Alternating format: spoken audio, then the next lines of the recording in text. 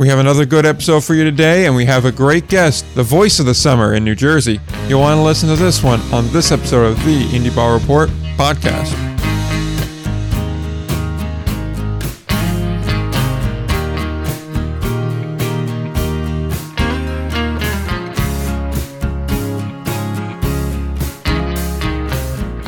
All right, we are back again. Episode number 93. We're closing on episode number 100, despite what Podcatcher feed may say. We are not at episode 100. We are not at episode 101. We are on episode 93 by the official tally. And that's all that really matters. I'm Nick. All that matters. Exactly. I'm Nick. He's Will. And we have an interview for you today, and then not really much else. But it's a good interview, and it goes on for like an hour. So it's not like you're going to be shortchanged. Oh, yeah. Even though there's not a ton of fun news this week, the interview was very, very good, and we had lots of fun. I guess kind of more of an unconventional interview where it wasn't so much. I know we were talking a little bit about it off air. It wasn't so much us asking questions and our guest gives an answer, and then we ask a question and our guest gives an answer. It's just kind of like a conversation between the three of us, and it was It was really, really fun, and I think you guys will enjoy it. Yeah, I think I said it during the interview, is that for this one, there really wasn't a set list of questions or set list of topics that I really wanted to hit or that Will really wanted to hit. It was just kind of a rough outline of, okay, well, these are maybe some points that we could get to if we need to, but it was really just a really nice conversation, and it's more like, oh, what's your experience with this? How's this going? And it was just a very, very good conversation. Like baseball, very, very good. And I'm really looking forward for you guys to hear that. And I guess with that, we could kind of just dive headlong into this. This is our interview with the Sussex County Miners play-by-play man, the voice of Sussex County in the summer, Brett Leuthner.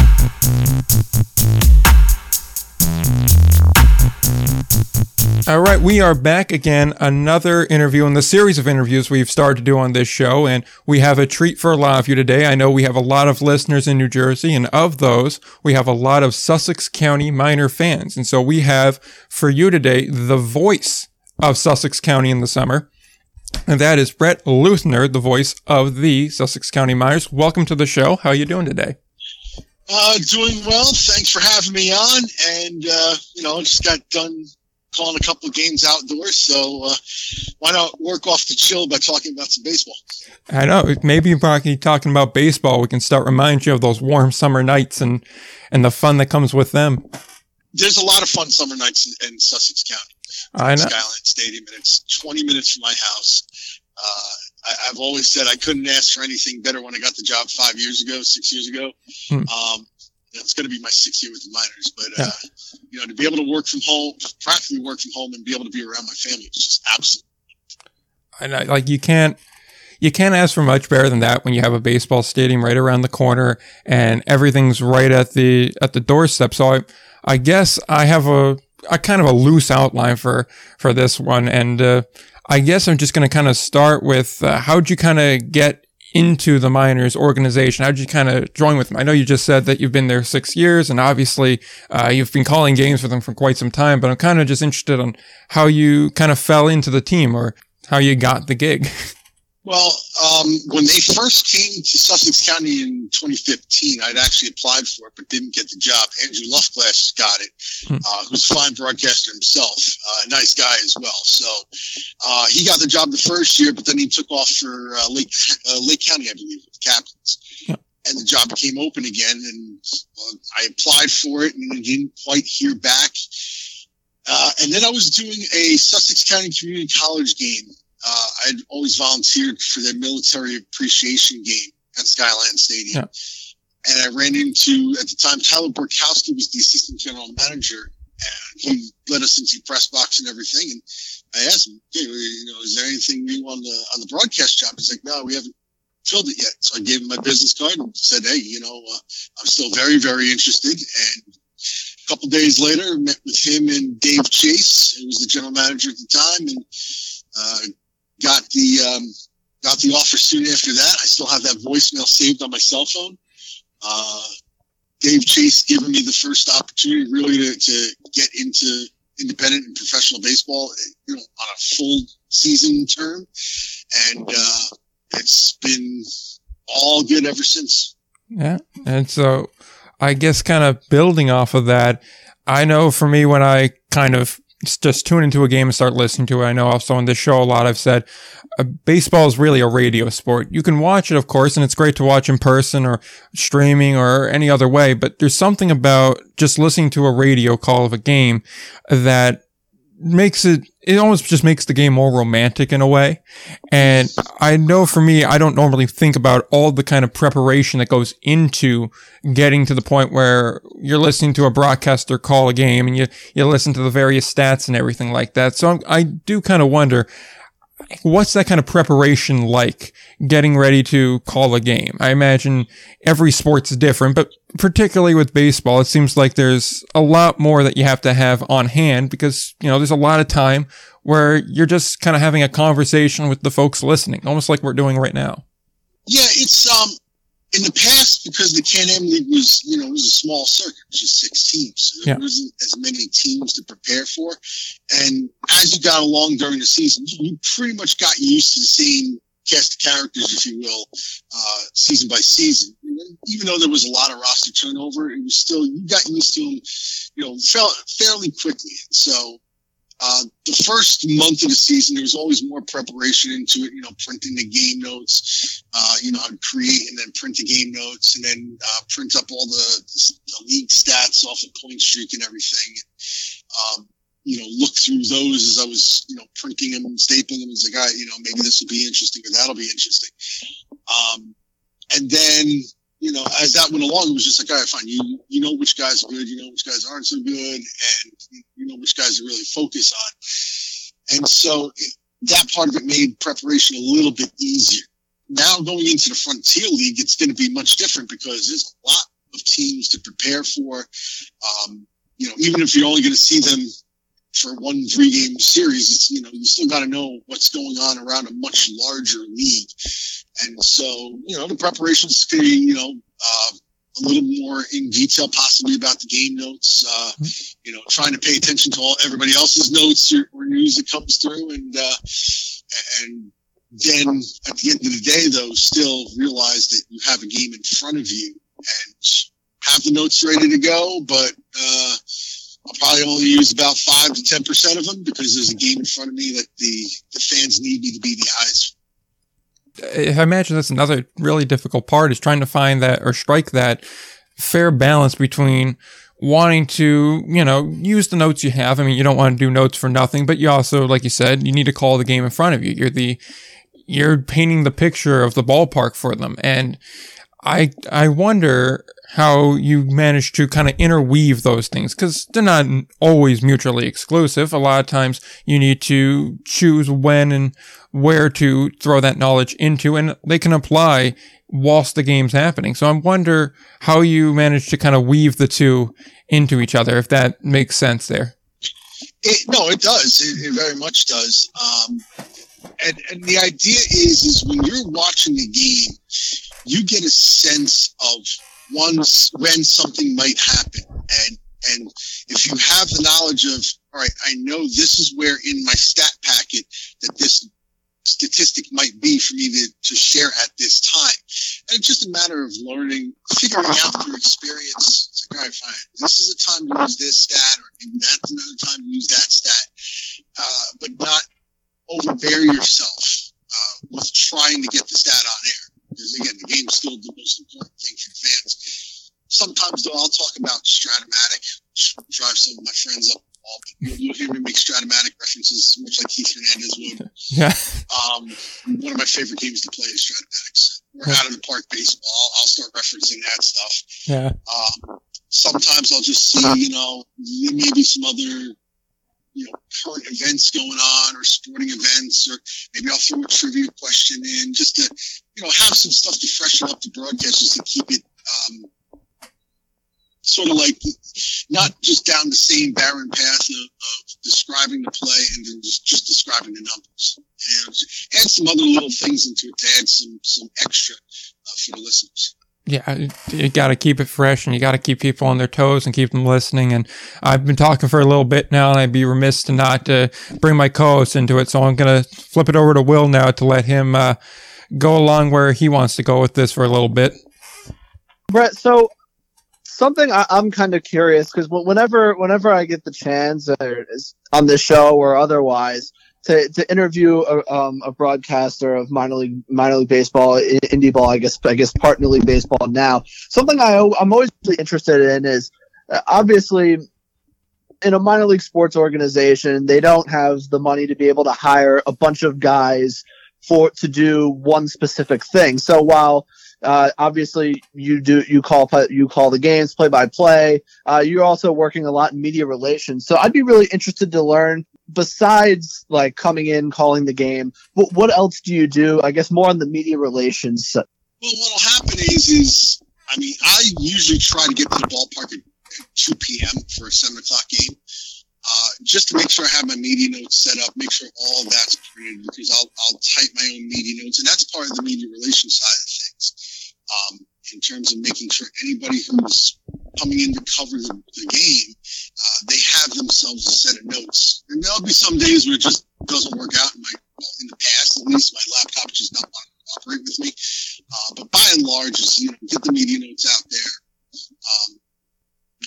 Get the stat packs out there, also for the managers and everything. I'll get them down to the clubhouses. So managers have their stats as well. If there's a feature article that we want to work on, if we don't have an intern already working on it, then I'll start, maybe I'll interview a player or whatnot along that route, and then start the formulation of putting together a feature article. And then, come say 5:30 or so for a 7 o'clock game, when, whoever comes in. So Andrew Chudinnik is the sports editor for the New Jersey Herald up by us. More often than not, he's there. If not, a couple of other guys will step in, and, you're still trying to establish your relationships with those guys as well, and, helping them out, talking to them about the ball game, coming up, or the teams they're in, if there's any new nuggets that they might want to be interested in, or story ideas that you might want to pitch to them, because that's another thing. You want the exposure as much as possible. So I'll pitch a story idea every now and again to Treads, and he'll really just it's like, hey, this is a pretty good idea. And so it's establishing that relationship with the local media. Another thing that I'm working on is trying to get, we've been internet radio for our broadcasts, internet radio and television, and I'm trying to work on getting a radio station up here to be our flagship station, if you will, to carry all the games live on actual FM terrestrial radio. So we're hopeful for that, 1, maybe 2 stations, and it's a lot more than just stepping into the booth and calling a game and then going home at the end of the night. It also includes writing the post-game recaps and distributing that to everybody as well. So a lot more than just calling a game, but it's a part of the job that, it may not seem as glorious, but it's still essential, and it's still something that I love to do. Right. Apologize for backtracking a little bit, but another thing I'd love to know when just talking to broadcasters is when you were growing up, or really maybe in college or anything like that, when did you know you wanted to be a sports broadcaster? And was there a specific broadcaster maybe you watched or listened to that you really wanted to try to emulate in your work? Oh, wow. I mean, I knew I wanted to be a broadcaster when I was probably about 7 years old or 8 years old, because I would walk down from the bus stop and I would be broadcasting a game out loud as I'm walking home. So between that and then, playing downstairs in my basement was long enough as a kid that I could, run back and forth. I'd be broadcasting while I'm playing. And then I'm dating myself here really bad, but Commodore 64, I'd be playing games on the Commodore 64, and I'd have the tape recorder ready, and I'd just record me broadcasting a video game that I've been playing. So I've known for a long time that I wanted to be a broadcaster. I got sidetracked for a while because my family wanted me to do other things, and then I had an opportunity to be a hockey coach for a while, and both in roller hockey and ice hockey, and that took up some time. And finally, when my 9-to-5 job cut my position, that's when I turned around and got into broadcasting about a decade or so ago. And then as for broadcasters that I wanted to emulate, that's a tough one, because you always want to take little bits and pieces of the broadcasters that you like and incorporate it into your own style and carry yourself into the style as well. So for baseball, I've always looked at Joe Buck as being a good broadcaster, even though a lot of people don't like him. I still think he's a quality broadcaster. I grew up hearing Phil Rizzuto, and all the stuff he brought to the table. Present day Gary Cohen, that whole Mets broadcast booth is outstanding. So, those are guys that, I try to emulate a little bit even today. Matt Vasgersian is a good one. Bob Carpenter's another good one and a nice guy to boot.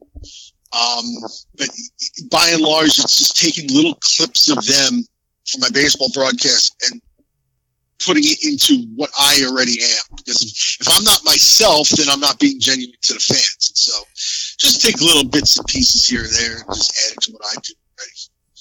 Right, and I think this would be a perfect segue into some of your time with the Miners and some calls that you've had the chance, some moments you've had the chance to call. So and I know Nick was very excited to get to talk to you some about that. So I will throw it over him to ask some of those. Yeah, I was saying to Will before we came on that one of the things I was going to have to ask you was what was your favorite call that you've made over your time being a broadcaster, but more specifically with Sussex County. I know we've talked about this before, and part of the reason I was really excited to ask you that question was I'm pretty sure I know the answer to it already, and I was looking really forward to putting a drop-in of that call into this interview. So I'll let you answer now and then get ready to put the drop in once I go to edit this later tonight. It's easily the Martin Figueroa walk-off home run in Game 4 against Quebec. I've called 2 no-hitters. I've called championship games in hockey and other sports, but the Figueroa home run is so far and head and shoulders above anything else. He singled twice, hit a solo home run, and flied out. He scored 2 runs, and he's knocked home himself the 1 run. Crowd is standing in some parts here.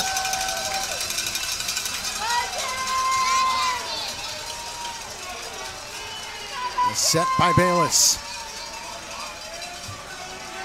And the first pitch. High fly, deep right field, at the wall. Miners are the 2018 Can-Am League champions.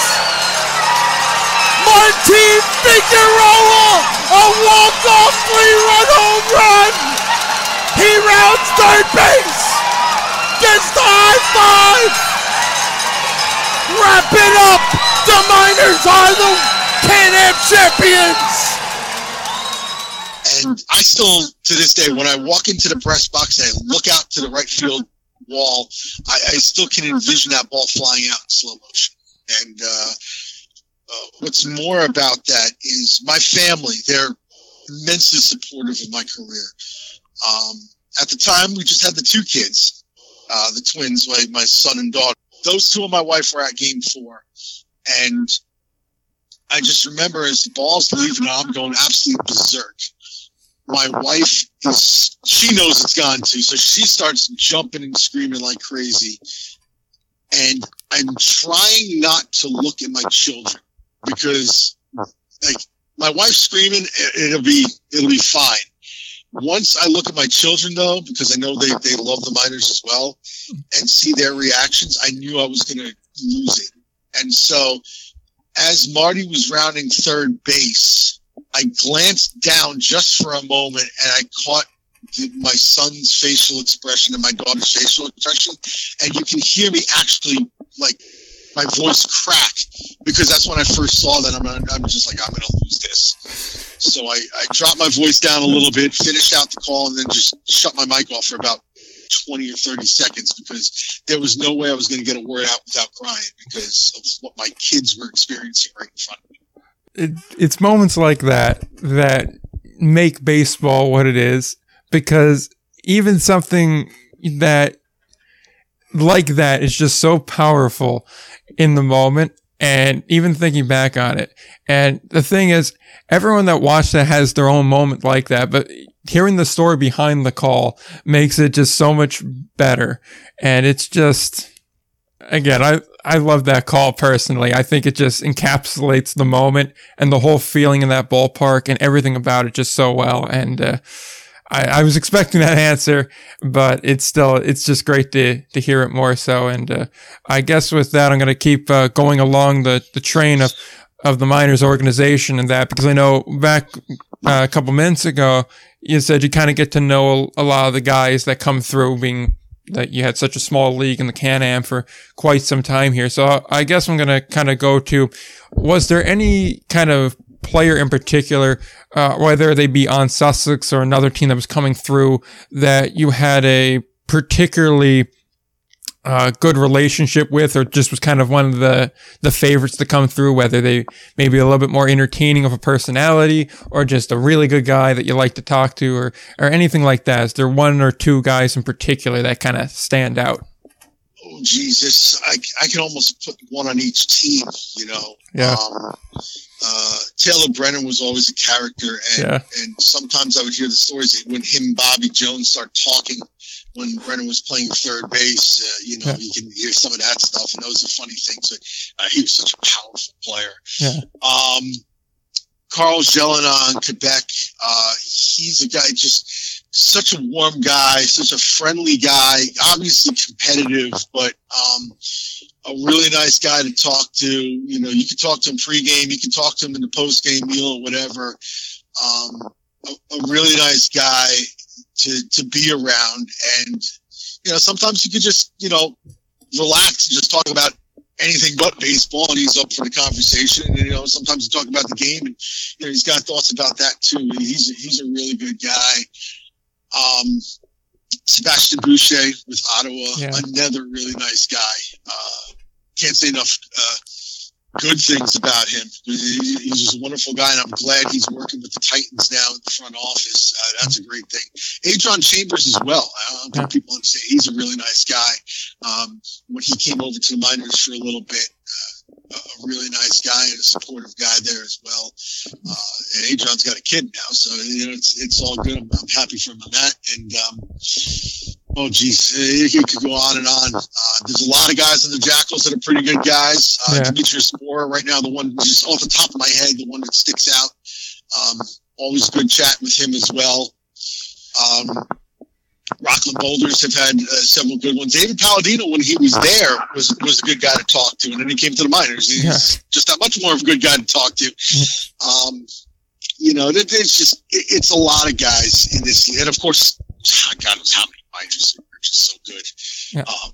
You know, it's so much fun.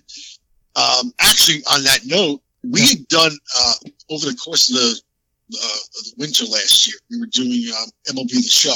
Yeah. Myself and Sean Broderick. And we had some of the Miners on one day, and they just started talking baseball amongst themselves for about 45 minutes. And we decided, you know what? We're not playing another game. We're just going to step back and we're going to put that Zoom call on and let them start talking. It was just a wonderful conversation about baseball. You know, all these guys that play, they love the game and they love being around the game. And just, you know, I miss David Rollins. I wish he was back in the Miners uniform. He's an absolutely wonderful guy, and congratulations on the birth of his son. I could go on and on. I could spend hours talking about all the guys in the league. It's just, there's not enough time for it. They're all great. Yeah, no, I mean, especially on this level, a lot of guys are just driven by passion for the game and love of it. And I mean, most of these guys are just, you know, they're regular guys. They're just average guys, and they're just happy to still have a chance and just be interacting. And for a lot of them, I'm pretty sure they know that this is like it is professional baseball, but it's like the big leagues in a way where you walk out into the field, especially in Sussex County, with the way that a lot of those fans are. And I'm going to get to some of them in just a minute. But with the kind of passion that they have, it's just such an environment that you can't help but have a fun time playing baseball. Because, I mean, at the end of the day, there's few better summer jobs than playing baseball. Right. I'd say broadcasting baseball, but it's the same thing.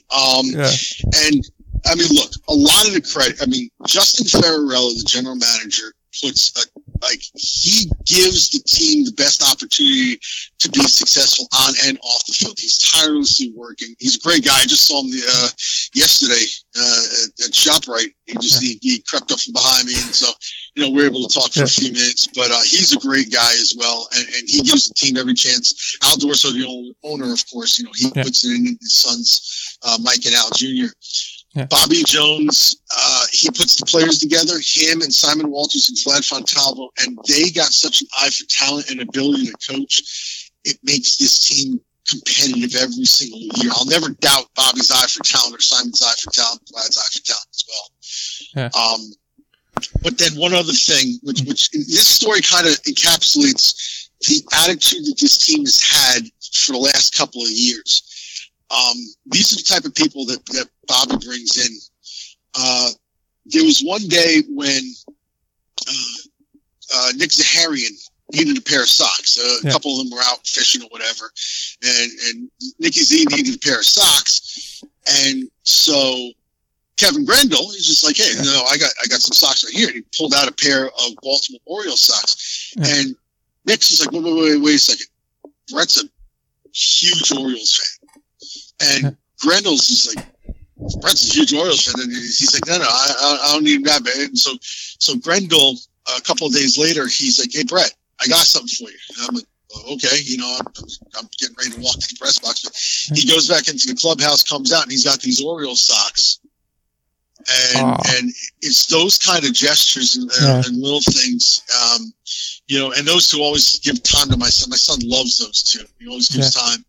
I wear those Orioles socks often. Yeah. I love the Baltimore Orioles. So but that's the kind of thing a lot of these guys are, not just those two, but a lot of them are. It makes it so much more enjoyable to work for the Miners. They're just great guys. I mean, and things like that make what happened in 2018 even more special, that you see such a great group of guys have such success. And I mean, even then the following year, I mean, in 2019, they still got very far. I mean, they kind of ran to just a really, really good Jackal team at that point. And it makes you really humanize the league and really feel good for these guys when you see they get their contract purchased or they move up to a higher level, or even they just go on and do something else that makes them a success or makes them a larger success in life. It's just, you feel good when these guys succeed. And I guess with that, I'll flip it back over to Will now, because I've been talking for a bit long, and I always do this. I always go on a run on like I'm the only one here. So I'll flip it back to Will now so he can keep going. It's all good. Definitely the next thing I wanted to get into was just kind of the Miners fan base in general. Like I've known Nick for a while, and he's obviously more of a North Jersey guy. I'm a Central Jersey guy. Yes, it exists. To this another time, but here we go. Because now Sean Brederick is a Central Jersey guy, and I'm a North Jersey guy, lifelong. And we always say Central Jersey's just confused. Exactly. It definitely exists. Like, I don't know how else you can define it. It's there somewhere. But so Nick has always told me, like, well, you have to go to a Miners game. It's unlike anything you've ever experienced. And finally, this summer, I believe I went up to Skylands a couple of times. And even though like the crowds were smaller, because obviously the COVID restrictions and the mass gathering limit, I really can say it was an experience unlike anything I've had in indie ball. Just like it was so unique, and the fans were really, really passionate, even though there was obvious differences in the roster because everything was kind of thrown together, but the spirit was still there. So from your perspective, as a guy who's worked for the Miners the last 4 or 5 years, and you've obviously experienced a lot of different fan bases, what can you say about the Miners fan base and what makes them so special and separates them from the others? The Miners fan base, Sussex County fans in general, there's a big thing was they are loyal. They're loyal to a club if the club is loyal to them. And that's what the Miners have done. That's what's been established by the Dorso family, by Justin, our general manager, Dave Chase before him as well. It's the loyalty to the fans. And this team, from the front office down, they're loyal to the fans. And the fans, after a couple of years and they get used to it, it's like, oh, you know what? These guys are not half bad. And it's like, oh, wait a second. These guys actually played pretty good. It has gotten more of the fans. And when the team stays loyal to the fans and to the community and to Sussex County in general, the fans will return it back. And that's what we're having up here in Sussex County. And it's, again, I can't say it enough. Justin's tireless work promoting the team every day he can. The Dorso family putting events up here that are, fun for fans to come out to is another thing. It's just having that entertainment factor and having a place to just enjoy yourself and knowing that the ball club and the organization is still going to stay loyal to Sussex County. I think that's the big thing and why this fan base is so passionate about the Miners. That's definitely an interesting answer. And it's, to me, it's also interesting because they were still able to come out. They were still able to support the team, even this year when you got, obviously, the All-American Baseball Challenge was kind of thrown together, and it's still turned into a great season. And so I do want to kind of ask you about that because it was so unique in the sense it was thrown together in 2-3 weeks. So obviously the Frontier League season it was going to be a great season in the Frontier League with the two big divisions and stuff like that. So maybe you're not definitely the right person to ask about it, but I will ask it anyway because I'm really curious. So do you have any idea how the All-American Baseball Challenge came together and putting two teams in each ballpark? It's a really interesting setup that I guess we've never really seen in professional baseball. So do you have any idea how that kind of came about? It was probably Plan C. There were a couple other plans that were going to go on beforehand. If the Frontier and ultimately when the Frontier League season had ended, there was one idea, and then that kind of fell through, and then there was very close. It was the 3 teams up here were going to blend with the 3 of the teams in the Atlantic League and just have like a 6-team circuit for a year. That was very close until North Carolina's numbers started to spike up high and everything fell apart from there. And then Governor Cuomo's kind of put the kibosh on some New York stuff. So that eliminated that. And then at that point, the Dorso family got together. Greg Lockhart as well. Just said, hey, you know what? Maybe we'll just, we'll have this kind of set up. And, they threw it together, and next thing you know, All-American Baseball Challenge was born. Yeah. And I guess as far as the rosters, like, was it harder for you to prep because there were a lot of to prep and broadcasting because there were so many kind of unfamiliar faces? And I know at the end of the year there was a huge infusion of talent from the Somerset Pop-Up League. Did it make it harder on you at all? Yes, it did. Myself and Sean Bretherick up in the press box. It was difficult because you had so many different pieces coming in, and you're just looking for some of them for any kind of information, and it got difficult. And then Sean, his father had passed away in the middle of the season, and so for me personally, it's like, all right, fine. Now I got to go do the public address and still stay on top of all this stuff. And so it was a dizzying season. And then the influx of talent. I mean, at least I knew, at the beginning of the season, I knew Cito Culver already from the previous year. Knew Martin Figueroa from 2 years ago. So it was one of those, some of the faces that came in, it's like, all right, I know these guys already. It was easy to look up that stuff, but with some of the players, I was just scratching my head. Get some of these guys. It's fresh out of college and no pro experience, and if they even played college ball, it became very hectic very quickly, and with a lot of roster turnover, just trying to find the right formula. There were a lot of players that came through. You just try to keep track of. Right. As you kind of look along to hopefully the first season in the Frontier League. I know I'm pretty confident that 2021 will definitely have a good portion of a baseball season. The first year in the Frontier League. Obviously, listen, a lot has changed since the Sussex County Miners took the field back as a member of the Can-Am League in 2019, and now you have the MLB partnership, of course. So, from your perspective, do you think that what role do you think the Frontier League has a much bigger role than it ever has because of this MLB partnership? And you are such a lot more based on development and trying to develop players to potentially make the jump to the MLB affiliates. Do you think that the Frontier League kind of plays a much bigger role in that than it ever has now with the partnership? In some ways, yes. The Frontier League has always been more about the development, and you look at their roster rules, and it shows that. They're doing something a little bit different with the veterans rule this year. That's a Can-Am thing. But before that, there was no such thing as veterans in the Frontier League.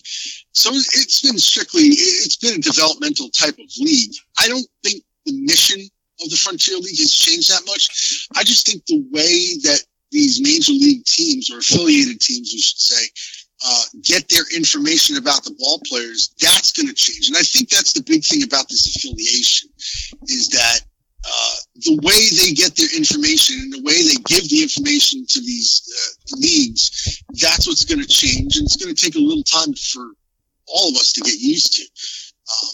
But in terms of the positive side, I think that's what we're really looking at here.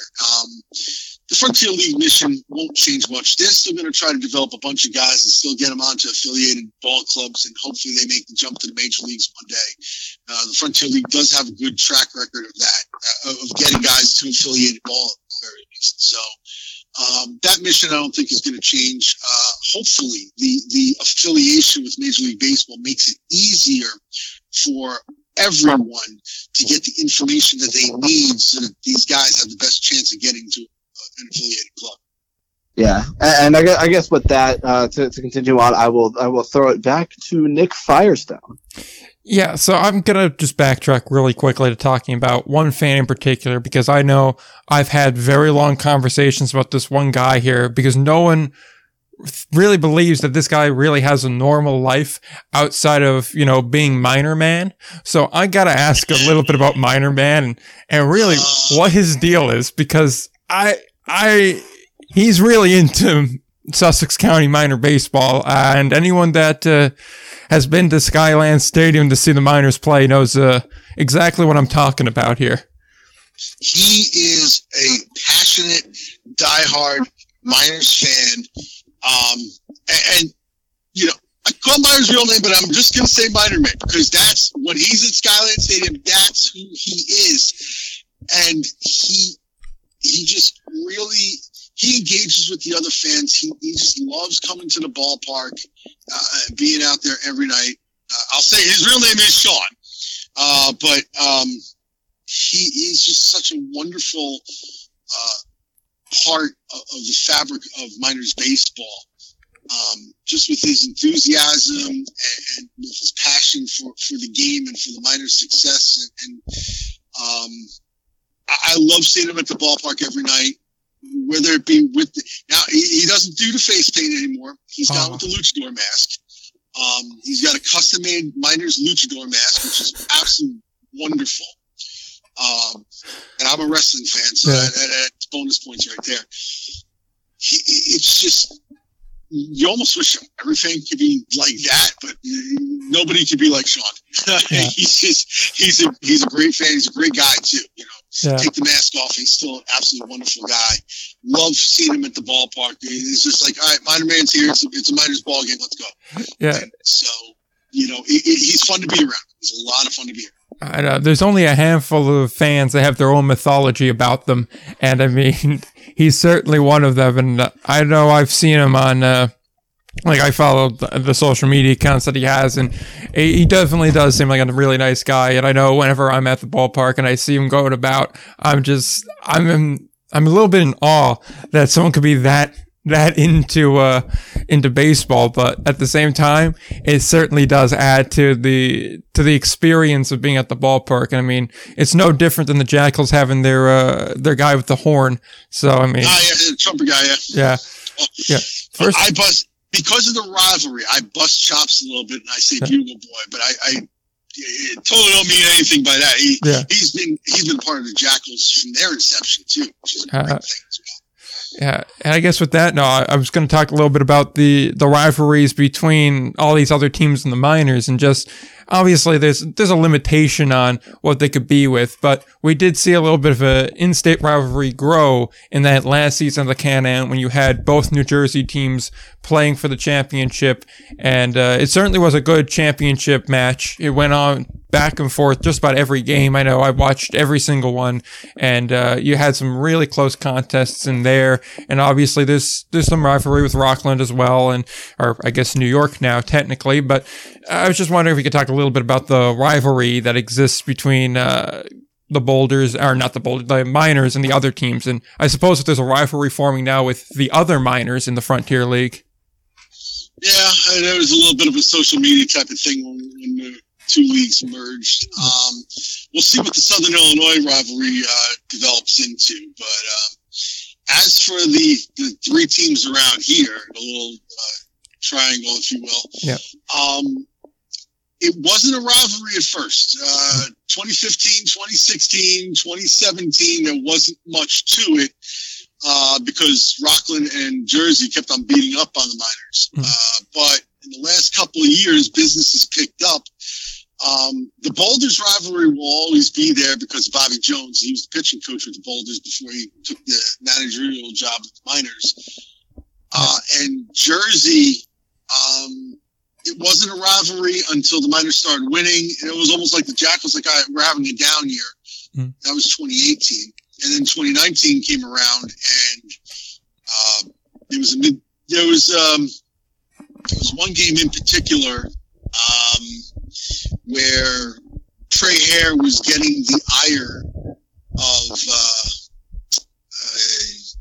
can't remember which Jackals pitcher, but he kept, like, after a home run in the previous game, he just kept on trying to hit Trey and then striking Trey out and then talking junk about it and empty the benches. It's like, we're one batter away from this one going to the next level.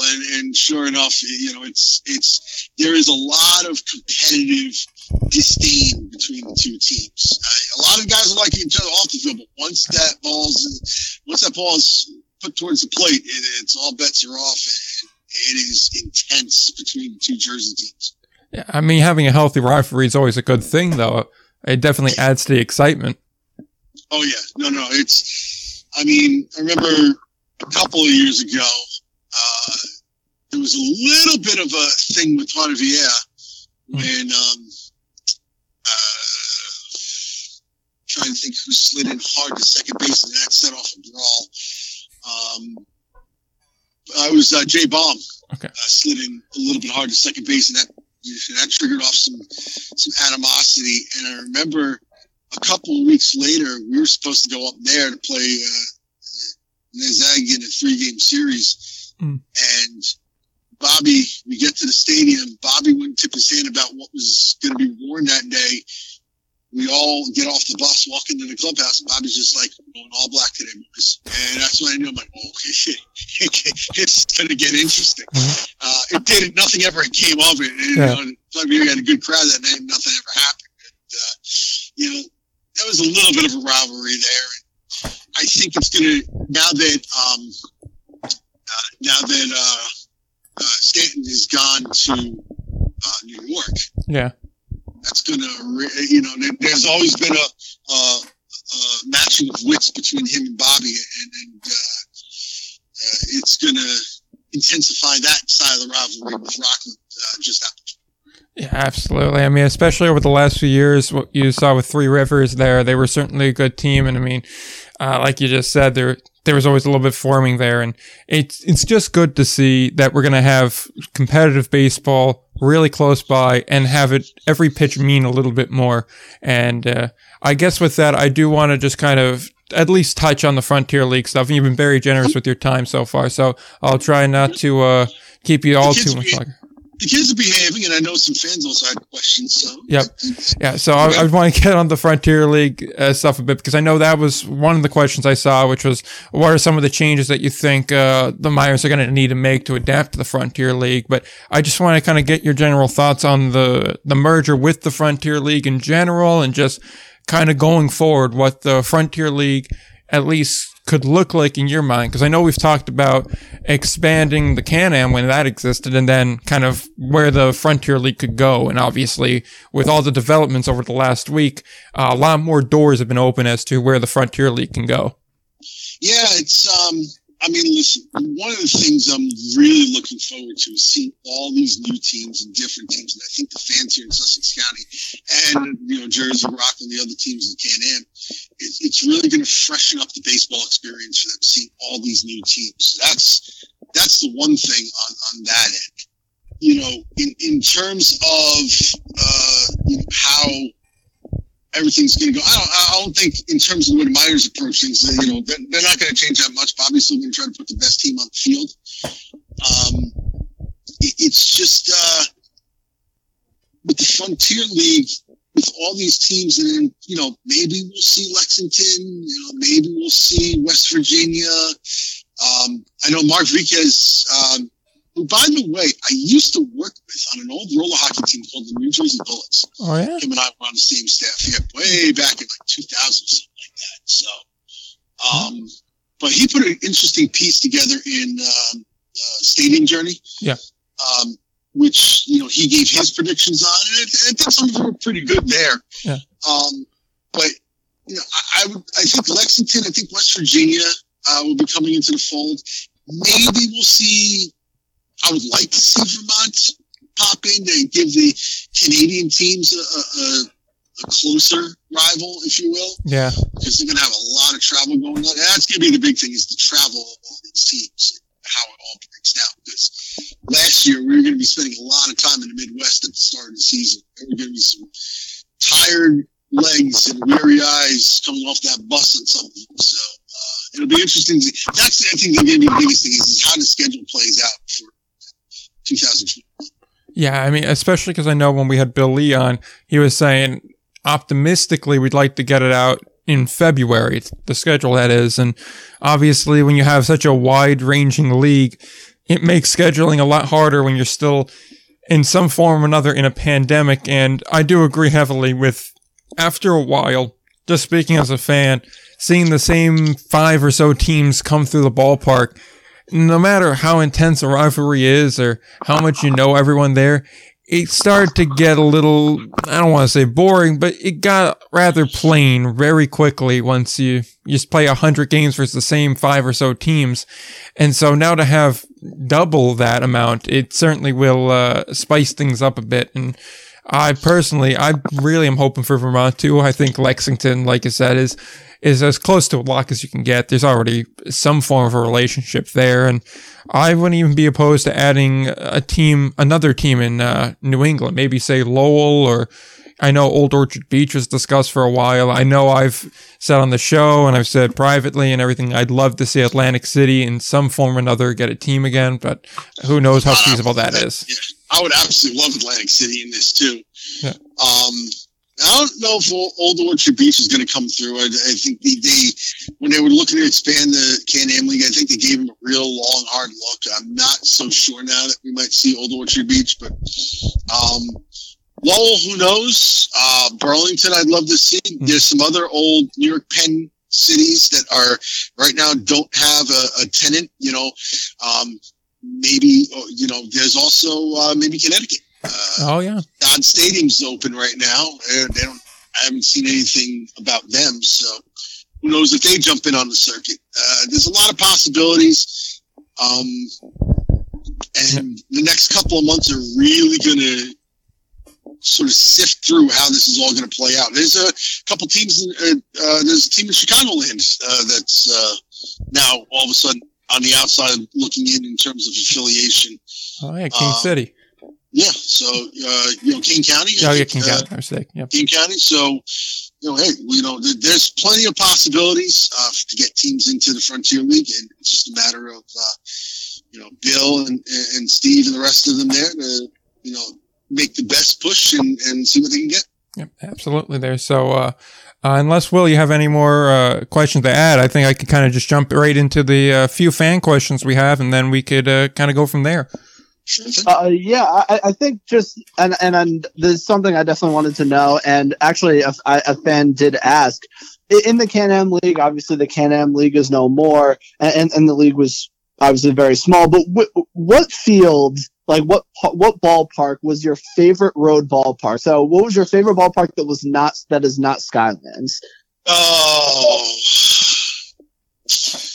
that's tough because like each of them has its own like quirks about it. Sorry, Yogi Berra Stadium, you don't make the cut. It never does. Never does. Never does. Obviously Palisades Credit Union Park is a newer ballpark, and they always treat us well up there. Jackals treat us well as well. I'm not gonna say they don't, but the Boulders always treated us well. Still I'm friends with some of the guys over there. Nice press box that they got going on, so I like that. Quebec and Tarvia separately, with the old ballparks, they're twin ballparks essentially. Built very identically, and both I sit in the Tarvia press box with everybody else. There's no booths. It's just one big press box. And so we sit up there, and everybody in Tarvia has always been nice to me. Too many people to name, but we always chat about, we always chat up before and then after the games, and, but I would have to say Ottawa just because of how big the stadium is. The people are great up in Ottawa, always have been to me. Just something about walking into that press box. It just, you're really you're up there and back, and it's not as new as Rockland, but it's also not one of the older parks. It's great sight lines, great acoustics in the booth, great people. I love going to Canada. So I would say of the ballparks that I've been to in the Can-Am League, Ottawa just edges Palisades Green. RCGC just edges them. Yeah, that's really interesting because I know Rockland is definitely I guess you could say the easy answer, but that was definitely an interesting answer as far as Ottawa. And I know we have a lot of listeners. We have it was crazy to me once I found this out, but we have a ton of listeners in Canada. So I know they will definitely appreciate your kind words about Canada. But with that, I know there are probably a couple fan questions that Nick wanted to get to, so I'll let him get to that. I will say this about Canada before Nick asks me a question. Yeah. I have never gone to Canada and not had a good experience. The people up there are amazing. I love going to Quebec City. It is an absolutely beautiful city. The people there are wonderful. Tarvia, again, the people there are wonderful as well. Friendly, nothing. I can't say anything bad. Ottawa is the same thing. I'm still friends with a couple of their old broadcasters, Mike Nellis and Dante DiCaria. So again, Ottawa, I've been there quite a few times, even before baseball, and all good stuff about Ottawa as well. So every time we go to Canada, I look forward to it because I know it's going to be a good experience. Yeah, everyone always says that about Canada. Whenever we talk to players or coaches or anything like that, everyone always says Canada's always fun, but especially Quebec's really fun. Such a gorgeous city. I make it a point once a season to take a walk down to the old city and just take it in for the day and walk around. It's a really, really good exercise there too, with all the hills and everything. But it is so beautiful to walk around the old city and just, I mean, I go on these road trips and call baseball games. I get to walk around great cities like that. So it's a perk of the job. Yeah, I mean, can you really even beat that? I mean, you get to spend the summer calling ball games, and then you get to see some of the oldest cities in North America and some of the most beautiful ones at that too. Go to the old city, have breakfast in the morning at about 10 a.m. Nice eggs, sausage, potatoes, everything. It's just, yeah. And then get to walking around. It's just, I can't beat it. Can't beat it. Yep. All right. So we already kind of covered what's your favorite league to visit, and the second part of that question that was submitted was why is the answer Boss Field? But I think, yeah. Let's be honest. I mean, we all know the history of Boss Field. Yeah.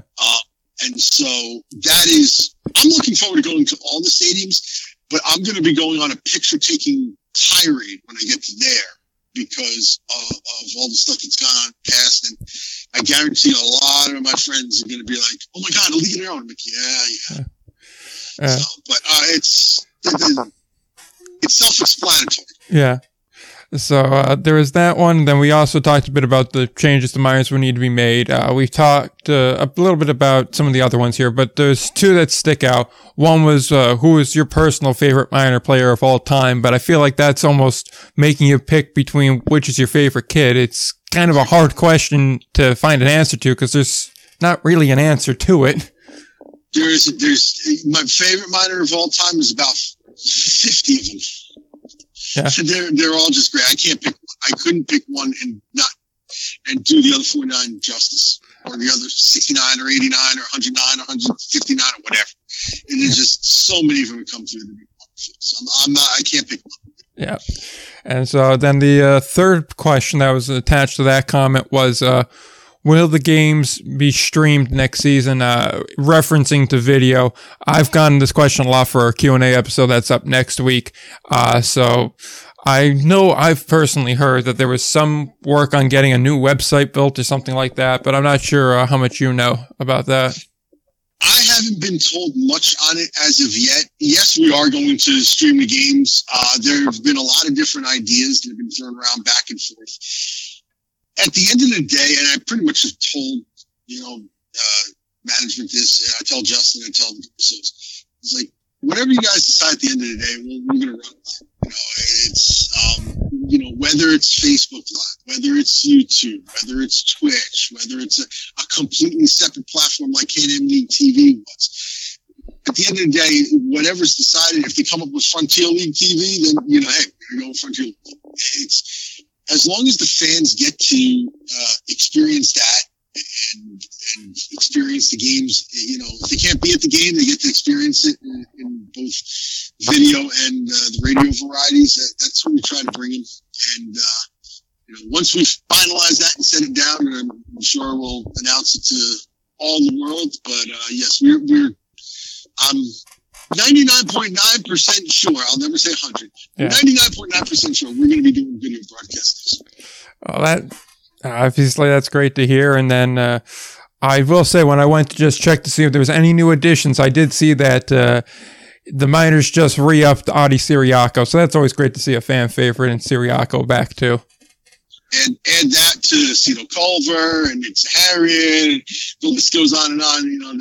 Bobby bringing in the fan favorites that are going to keep these fans coming back. We love the fans. Audi's another guy. I mean, you get a big old bear hug from him beginning of each season. Baseball's right around the corner. Yep.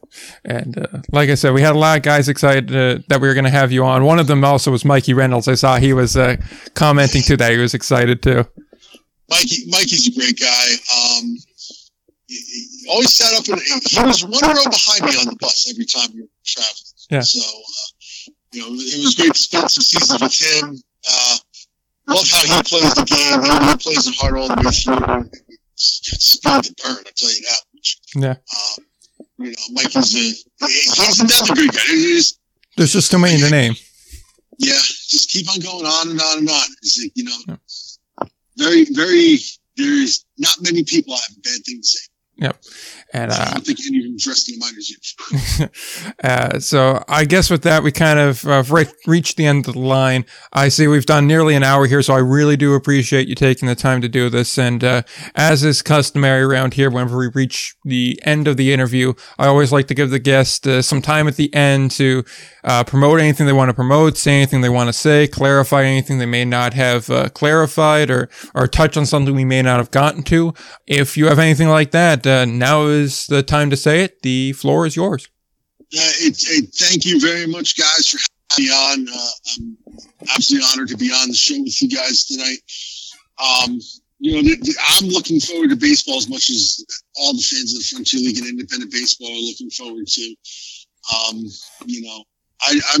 I'm lucky that I get to broadcast for an absolutely wonderful organization. They've had me on. I'm going to enter my 6th year with the team, and it really has always been and it continues to be just an absolute family atmosphere, which makes my job that much easier. And from ownership to our front office with Justin at the helm, to Bobby and Simon and Vlad, to all the players, they make it enjoyable for me to do this as a summer job. So I love doing this. I love what you guys do, on the indie scene. It's great, and keep up the good work, because indie baseball or partnership baseball now is going to continue to grow. And 2021, let's get 2020 in the rearview mirror and look forward to 2021 and hopefully lots of fun and exciting baseball all across the land. Absolutely, and we do appreciate the kind words.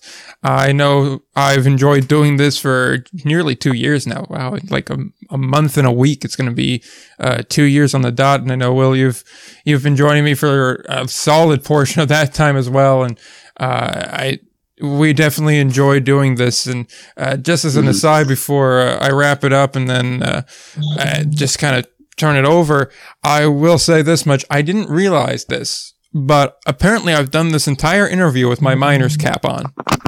There you go. I didn't even realize it, but I fit the mood. I wish I could say I was in my mind. I got my championship ring on right now, so that's my Miners stuff. But I'm still in Jersey Hitmen stuff. I'm calling their game earlier today. So, and I'm going to be back in more Hitmen stuff tomorrow. So bundle up and get ready to go before this blizzard hits us. Yeah, absolutely. And I think championship ring outdoes Hat by quite a bit of a margin. Well, it depends on who you ask, but yeah, it's another thing that I'm just so fortunate that the club was willing to present me with, and it's just one of my, as my wife says, if you lose it, we're done. And so, no, I'm not losing this one. Don't worry about that.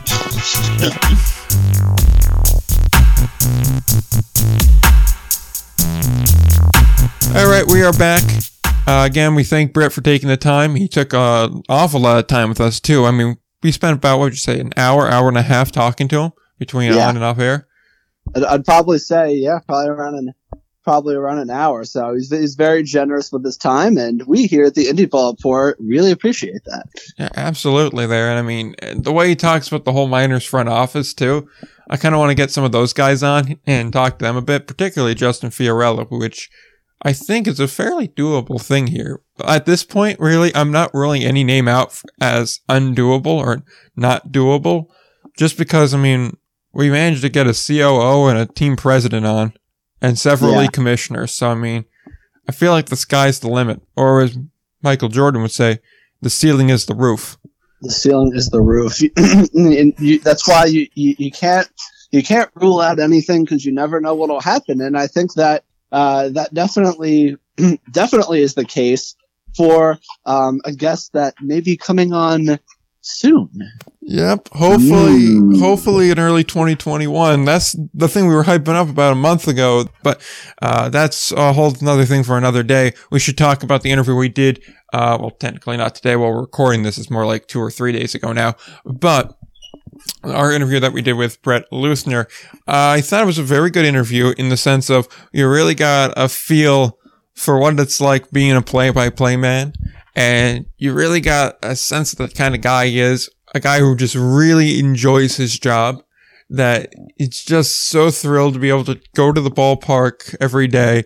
And while, yeah, there's other things he has to do besides calling a game, you still get to spend the bulk of your day just calling a baseball game and going through everything and just really having a conversation with the audience, even if they're not responding back. And you get to see so many cool moments and meet so many great people. It's just such a great behind the scenes look. And I think we said this before we aired the interview. It really wasn't like a sit down, get answers type interview where it's like, okay, we're going in, we want these questions answered. More like in the actor's studio than a 60 Minutes.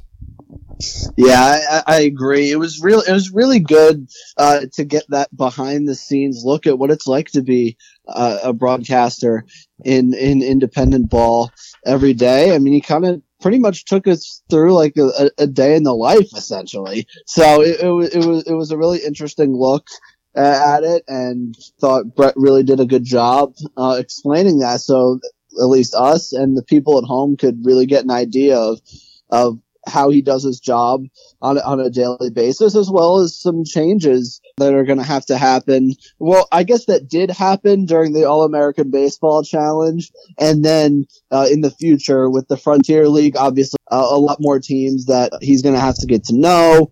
Not going to be the normal 6-team Can-Am League. But I think we'd all agree the fact that the Sussex County Miners and really all the teams in New Jersey are in the Frontier League. Maybe this is just a personal opinion of mine, but I find that to be a lot more exciting than the Can-Am League.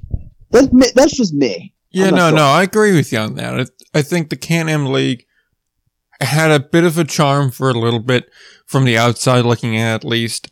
From the inside, it seemed like it really wasn't being held together very well. It seemed like a little bit of a duct tape organization. I may be a bit off by that, but that's at least the sense I got from talking to some people that either played in the league or were involved in it. It wasn't exactly the most well put together thing here. And so from a just pure baseball standpoint, it's a good thing, but also it just doesn't have the same attraction as a Frontier League does. The Frontier League, while it may not be, this well-recognized brand, it has a lot more power than a Can-Am League does. I mean, hell, even if you just look up Can-Am League for a little bit, you did get like ATV leagues and things like that, because, Can-Am, ATV, you'd have that pop up first, and I mean, that's just not good for advertising the league, and there's nothing that inspired about it. I mean, if we're being honest here, for the vast majority of that league's existence, it was basically the New Jersey and Quebec League. And that's just, it lacked a little bit of shine to it. And I think with the Frontier League coming in now, it seems like more of a real league. If for nothing else, just because you have more teams coming in. I mean, there were seasons in the Can-Am where there was 4 teams. And that's just, you can't do that. You can't have a league of 4 teams. Because that's not really a league. That's more or less just a group of teams that agree to play each other a bunch. That seems like a 2020 series right there. Exactly. It's more of it's a prolonged series than a actual league. And so when you're now going to have, 5 other teams coming through New Jersey and Sussex and Rockland every year, guaranteed. And maybe then you're more. also going to have, you're going to have some more teams coming from the other side. I think like half of them are coming through, so probably like 4 more of them are going to come through at various points. Just that bit of variety that you're going to see makes a worlds of difference, and I think that's going to be really, really enjoyable for a lot of people.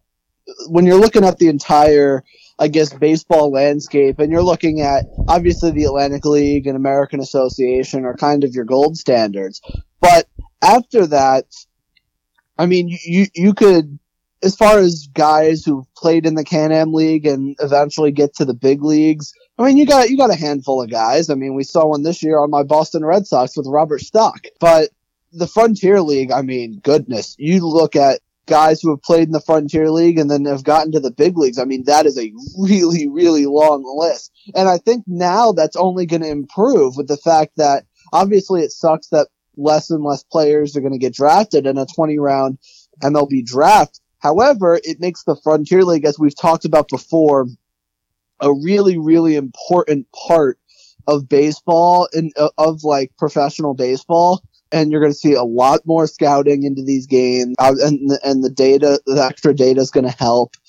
So I think the fact that it's a great future for the Frontier League, but also I think it makes teams like the New Jersey Jackals, Sussex County Miners, it makes them a lot more appealing, I think, to the fans than they have been in the past. Yeah, I think it makes them a lot more viable too, just because you now have that variety coming through there, and you have a lot more to promote. Like you said, there's more guys that made the majors there. There are a handful of guys that came to my mind after you mentioned Robert Stock. Brislow came to mind. Art Charles came to mind. There's one or two other guys that I'm thinking of, but I can't. That's Red Sox World Series champion Craig Breslow. That's true. Yeah, that's true. There's a handful of other guys, and technically Matt Latos came through there, but I mean, not on the upswing, but on the downswing. So the whole Frontier League talk was very good. I have to hit on a couple of things here. One, I'm glad to see everyone likes Minor Man, and that we all have the same opinion of this guy, where he's just kind of this weird anomaly that's really, really, really in to the Sussex County Miners. Like, I get being into any sort of baseball here, but I mean, the man runs around with a mask on, and I vaguely remember there being a cape. Like, that's really into, oh yeah. That's really into it. Oh yeah. And it's great to see that the Miners have such a great fan base. Cause if you kind of think back to the history of, I guess I don't want to call it the history of the Sussex County Miners, but history of baseball teams that have played in Skyland Stadium. Which we have a video on real quick. I want to plug that by cutting it off. There's a video on the YouTube channel called The History of Baseball in Sussex County. You may want to go to Indie Ball Report Podcast on YouTube and watch that. That's right. And I mean, you think back to your affiliated days with the New Jersey Cardinals, and then you also have had like different teams that have come in but failed as part of other independent leagues, and it is kind of great to see that they were finally, I guess, able to get it right and really get a sustainable product into Sussex County, and I think that's really cool to see from my perspective.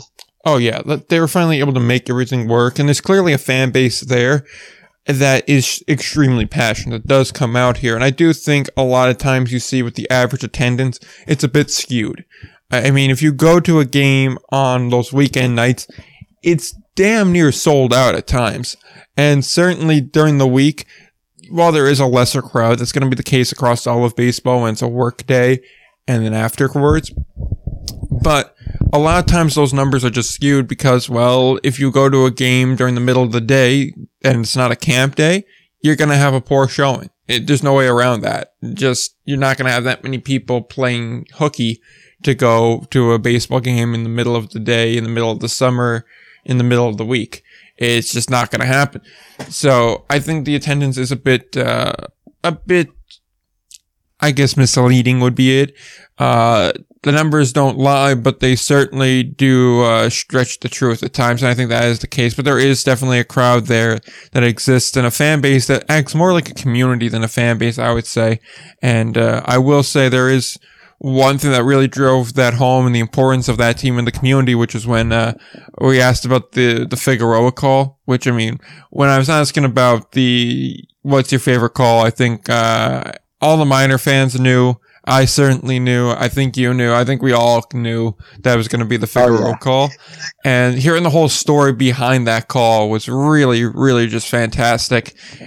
how it meant so much to him, and he had his family there and everything. And this is a really nice story, and it clearly meant a lot to him, that call. It was an awesome story, just to show how much the Miners mean to his family, how much it meant to the community, and then obviously how much it means to him. So it was great. Yeah, I really like this interview as a whole. A couple other things I wanted to mention here was how much work goes in before he starts broadcasting. I think he said he takes about 5 hours beforehand to just kind of meet with all the local media folk, make sure all the game notes are there, make sure everything's all straightened out. A lot of work goes in behind the scenes so that way it's ready for first pitch. One thing I did also relate to that he was saying is that when he was a kid, he'd commentate the video games he was playing. And I was like, shit, I do that. Like, I could be playing NCAA or NHL. I'll start just like kind of low key, commentating whatever game it is I'm playing. Be like, okay, sends up the boards, moves it over, back now, behind the net, whatever it may be.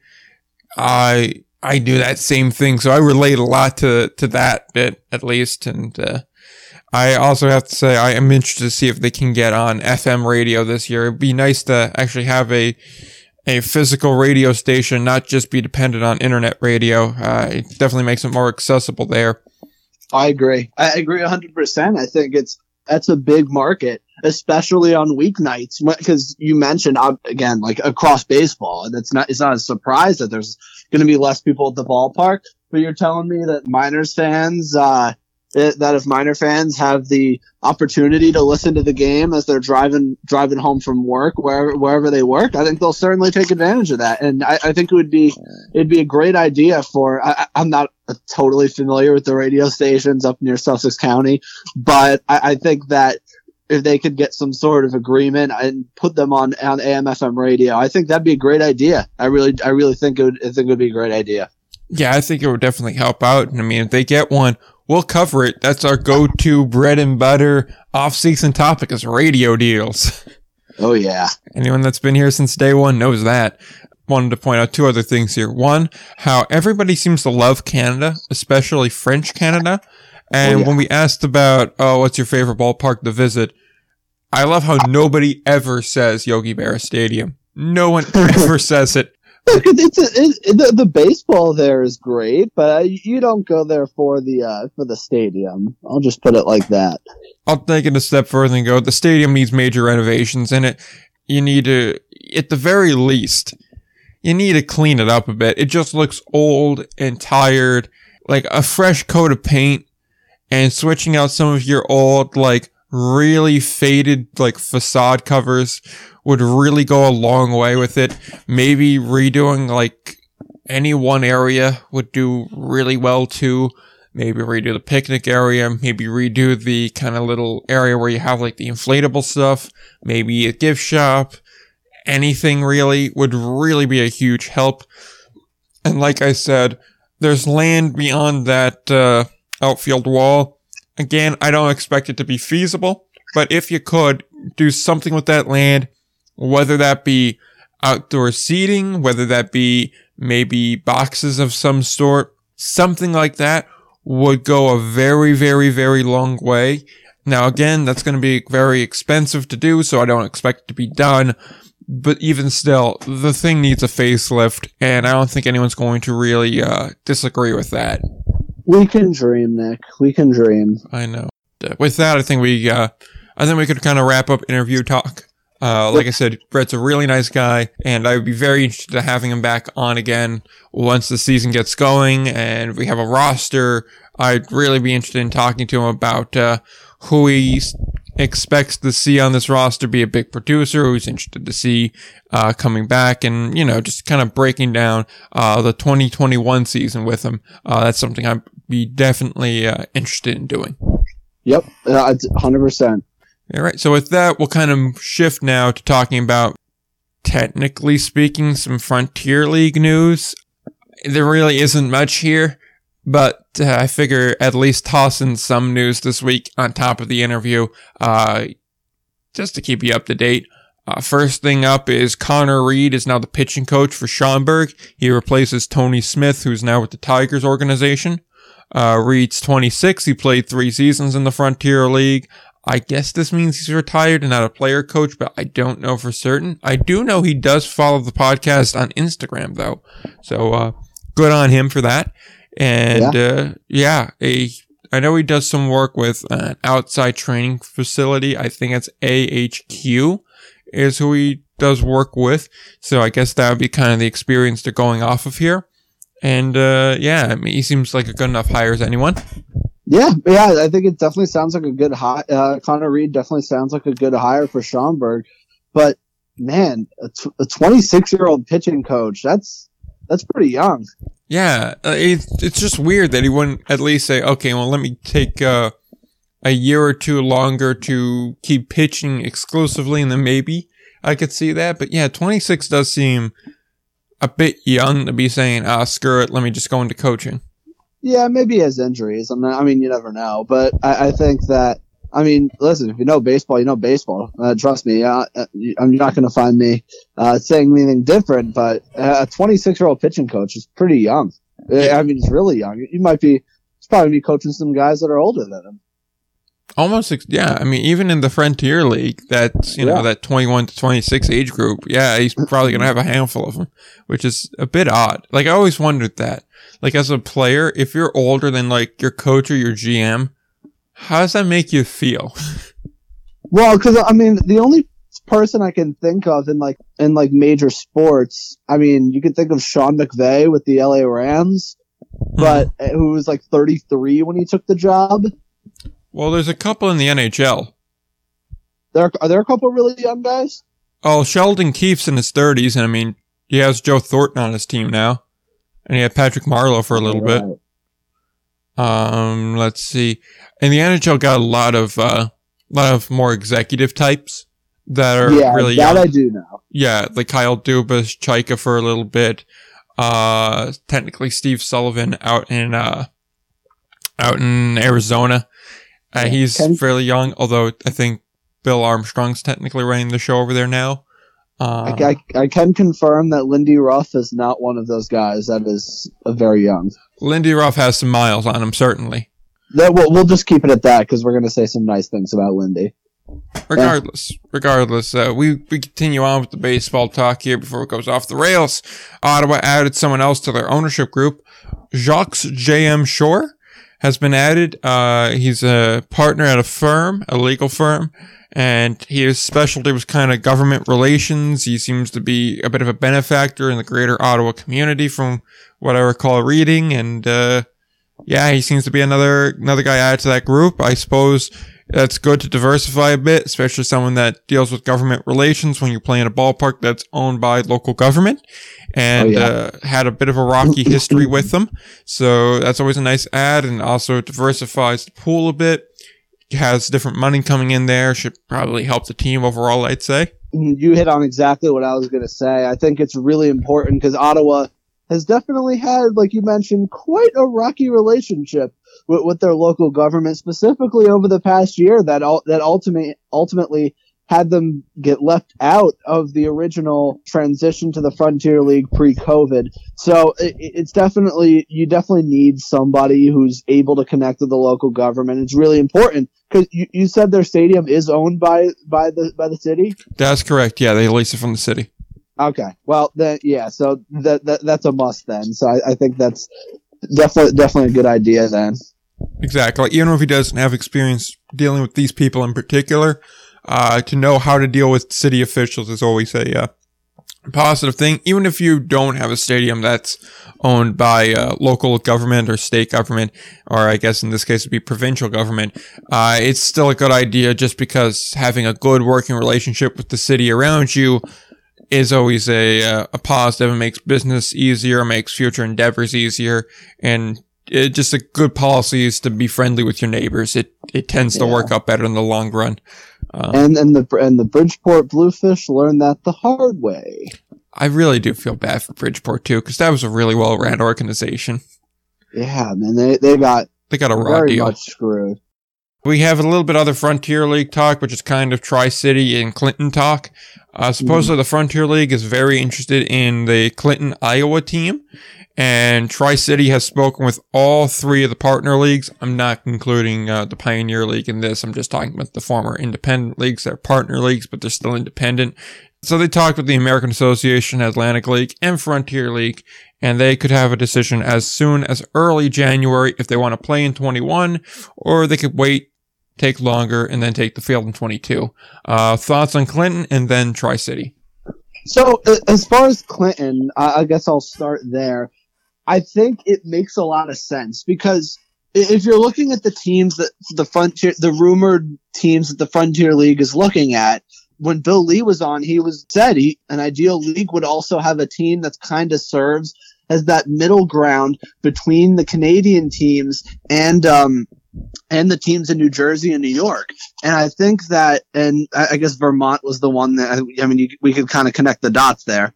But, and I think that if you're going to add a team like Vermont on one side, you're probably going to need to add a team on the other side. And I think a team like Clinton could definitely work. It's a team that's had a solid fan base in the past. And I believe they have, I believe Bill Lee has some sort of relationship with one of their general manager. Yes. Yeah. So Tornow, I think it is. Yes, Ted Tornow. So they have a good relationship.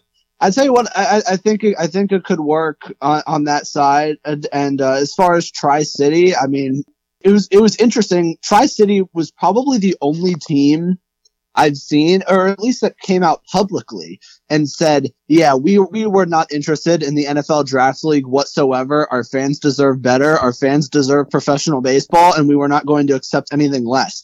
And that to me is a really interesting statement because you've seen a lot of teams who have had a lot of success in the past. Trenton and Frederick specifically saying that it's better to go into a draft league where your expenses are less. But Tri-City, they came out and said, no, we're not interested in the draft league. We want professional baseball. And I think that draws you to a logical conclusion of, I think it would be a really good spot for an Atlantic League team. But if that ends up not happening, I think it could work, on the Frontier League end of things as well. Yeah, I think it's just so weird that the American Association was talking to them. Like, it's just so far out of their footprint. Like, why would you go for that? So. Like, you just got rid of a long trip to Grand Prairie, so now you're going to have a possible road trip upstate New York from Albany all the way down to Cleburne, Texas. Yeah, or like Sioux Falls. Yeah, or even worse, to Winnipeg. Dude, that's like that's like more than that's not possible. You would have to fly. Even flying, it's not a short flight. It's still looking at 4 or 5 hours. Even though they were talking to him, I can't see it happening. Yeah, like the only way I see that happening is if there's some sort of grand plan to merge all the partner leagues into one partner league, and then maybe keep like the Frontier League and the Atlantic League names as like in name only type deals, kind of like how the National League and American League are technically separate leagues, even though they're not at all separate in any meaningful way. Not anymore. Yeah. So that kind of a thing where they just keep the name as like a look, it's tradition type thing, even though we know we're conferences. Yeah. No, exactly. I think that, speaking of which, one big indie league, remember the episode back in the day back when I was just a listener to the Indie Ball podcast. I do remember that episode. Yeah, I had to go into the archives to find that. Oh yeah, the Giant Indie League episode. But that'd be fun one day. But I think that, yeah, I just can't see it being. I can't see Tri-City being. It's just fit for the Americans. I see why it's an interesting market for any independent league team. They have good attendance numbers.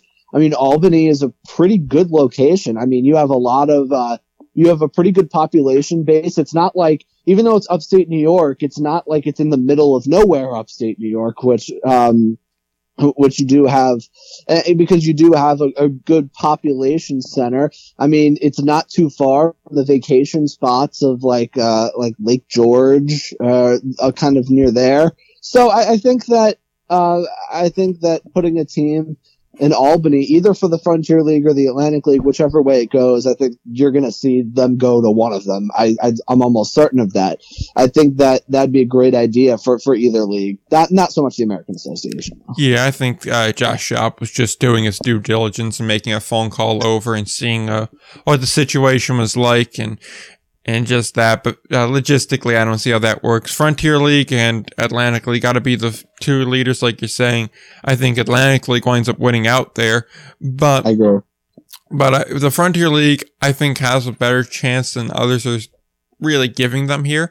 There's enough other teams that are nearby in that general region where there is that as a selling point, certainly. And I'm going to be very interested to see how this winds up panning out. And I think you made a good point just a bit ago when you said if you're going to add in Vermont, that means you have to add other teams to the other side. Because already, just with Ottawa, the Can-Am division, and apparently the other one's called the Midwest division. I always thought it was the Frontier division. I'm probably going to make that mistake more often than not, but it's technically called the Midwest division. If you're going to add teams to the Can-Am division, you need to add teams to the Midwest division. So you need to add two there. If we're going to assume Lexington's kind of a slam dunk lock for that number 16 team spot, then if you put Clinton in, it balances out either Vermont or any other team you're going to put on the other side. And that certainly is an advantage. Agreed. I think if you're looking for teams like Vermont and Clinton, I think those two would definitely work, assuming you're throwing in Lexington. Because I think it's pretty obvious. And I tell you what, Nick, I'm looking on social media, and you look at a lot of fans, I'm sure, when they go from affiliated to independent ball, aren't thrilled. I will say there seems to be a lot of excitement from Lexington fans about potentially joining the Frontier League. Like, they're actively pushing for them to join the Frontier League. I thought that was interesting. Oh yeah? That is interesting that they're that excited about it. Like, honestly, that's the sign of a good market there. Yeah, they're like, no, please join the Frontier League. Because I guess they had, their fans were treated to some sort of a Frontier. I mean, they had a fun time with Brandon Phillips this past summer. So I think that their fans are actively pushing for that. Really? Or at least the ones that I've seen. Ah, well, then they should definitely take advantage of that. I guess the Bourbon Trail really worked out well for them. So it sounds like it was really a home run for them, to be honest. Yeah, nice pun too. I know. Very nice. It's a baseball podcast. Yeah, got to keep on point there. So, with that discussion, I guess we could kind of move on to the last thing we got for the day here. Like I said, there's really not too much news to discuss this week. Good thing we had a very good interview. So we got Cleburne has a new manager. They replaced Brett Cleveland as their manager with pitching coach Mike Jeffcoat. Jeffcoat did spend a good amount of time in the majors too, from what I saw, and he played pro ball for 15 seasons. So good hire, I guess. Yeah, I mean, he's definitely Mike Jeffcoat definitely has 500 innings in his MLB career. Exactly 500 innings. So listen, he has lots of MLB experience. I'm not sure. I mean, he was the pitching coach. Not sure if, I don't think he did coach at the college level. Okay. Yeah. So I guess he does have an idea of how to, of how to manage. So, it sounds like a pretty good hire. And I think you're able to draw some fans to the ballpark because his best years were with the Texas Rangers. So I think that, I think it's a solid hire. Yeah, I think it's one that's going to work out pretty well for them. The pitching staff seem to perform really well under him, so maybe the whole team can expand to that. And at the very least, it does continue a lot of transactional moves that we're seeing this offseason. This is like the second or third new manager that's been hired or replacing somebody else. So it's interesting to see that trend.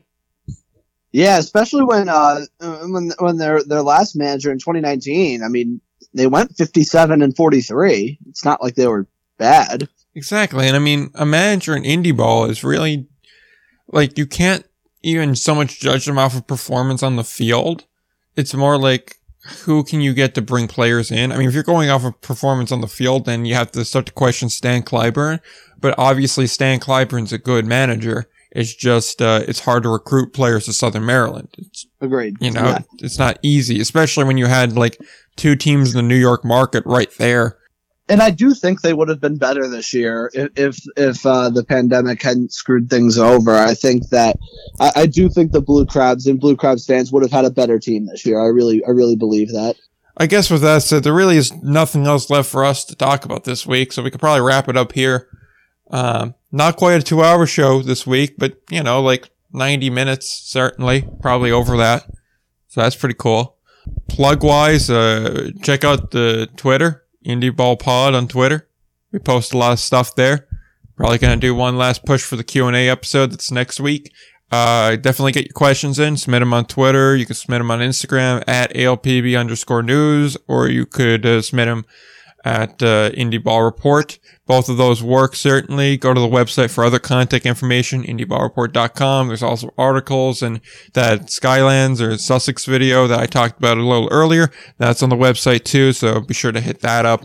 I'll probably do something that will promote some more questions here. We're at about 25 or so right now, so I'd like to get to 30 and cap her off there. I think that'd be a pretty solid in length show for you guys next week, so be sure to do that. Follow, review the podcast wherever you get them. That's available wherever you really find podcasts: Spotify, TuneIn, Stitcher, Amazon Music, Apple Podcast, Google Podcast. Apparently we're on this thing called Deezer too, so we're on Deezer. That's pretty cool. And that's about all I got plug wise. You got anything else left to add? So my thing to add this week. So we're recording this on Friday afternoon. So tonight, from my perspective, and the people listening to the show on Saturday will have already know what happened. But to me, it doesn't really matter. I'm assuming that Rutgers football is playing their last game tonight. I think they'll get invited to a bowl game. However, I can't see them accepting it. I think everybody's tired. They've played 9 games in 9 weeks. I would just like to say how proud and excited I am to be a Rutgers football fan at this point. Even though they're 3-5, they came a long way this year. We were competitive in the Big Ten. Then Greg Schiano did things that were never thought possible for the Rutgers Scarlet Knights, and pulling off some big wins this year, and maybe we can get to 4-5 and get a really good start into next year when we bring the fans back and get that crowd rocking. I would just like to point out that Nick Firestone did not like the Greg Schiano hire. I still believe it's not going to do any bit of good. I think that just playing inside the Big Ten this year doesn't really show me much. I think when you have not show you much, that makes the schedule harder. Played a handful of teams and your conference, and that's it. I mean, listen, at the end of the day, we got wins against 3 road wins against Michigan State, Maryland, and Purdue. So those are 3 teams that should fold their programs. I mean, listen, at the end of the day, Rutgers lost 22, 23 straight Big Ten games, and we were potentially able to win 4 this year. I mean, I couldn't even dream of it, and just to see that, I'm very excited for the future to come, and that is my thing to add, and I hope Rutgers can pull out a final win tonight. I'm assuming they won't accept the bowl, just because they seem tired, but it seemed like gas that after playing 9 games in 9 weeks with COVID protocols, stuff like that. So I'm very, very happy with the season, regardless of what happens in the Nebraska game later on Friday night. I'm just vehemently anti-Rutgers, so I will root against them no matter what. So I had a thing, but I think we're pretty good. I think we said everything that needed to be said. I'll save my comments about dog breeds for next week, and you'll go right back onto the pile there. So with that said, nothing else left to add. Don't forget to play ball.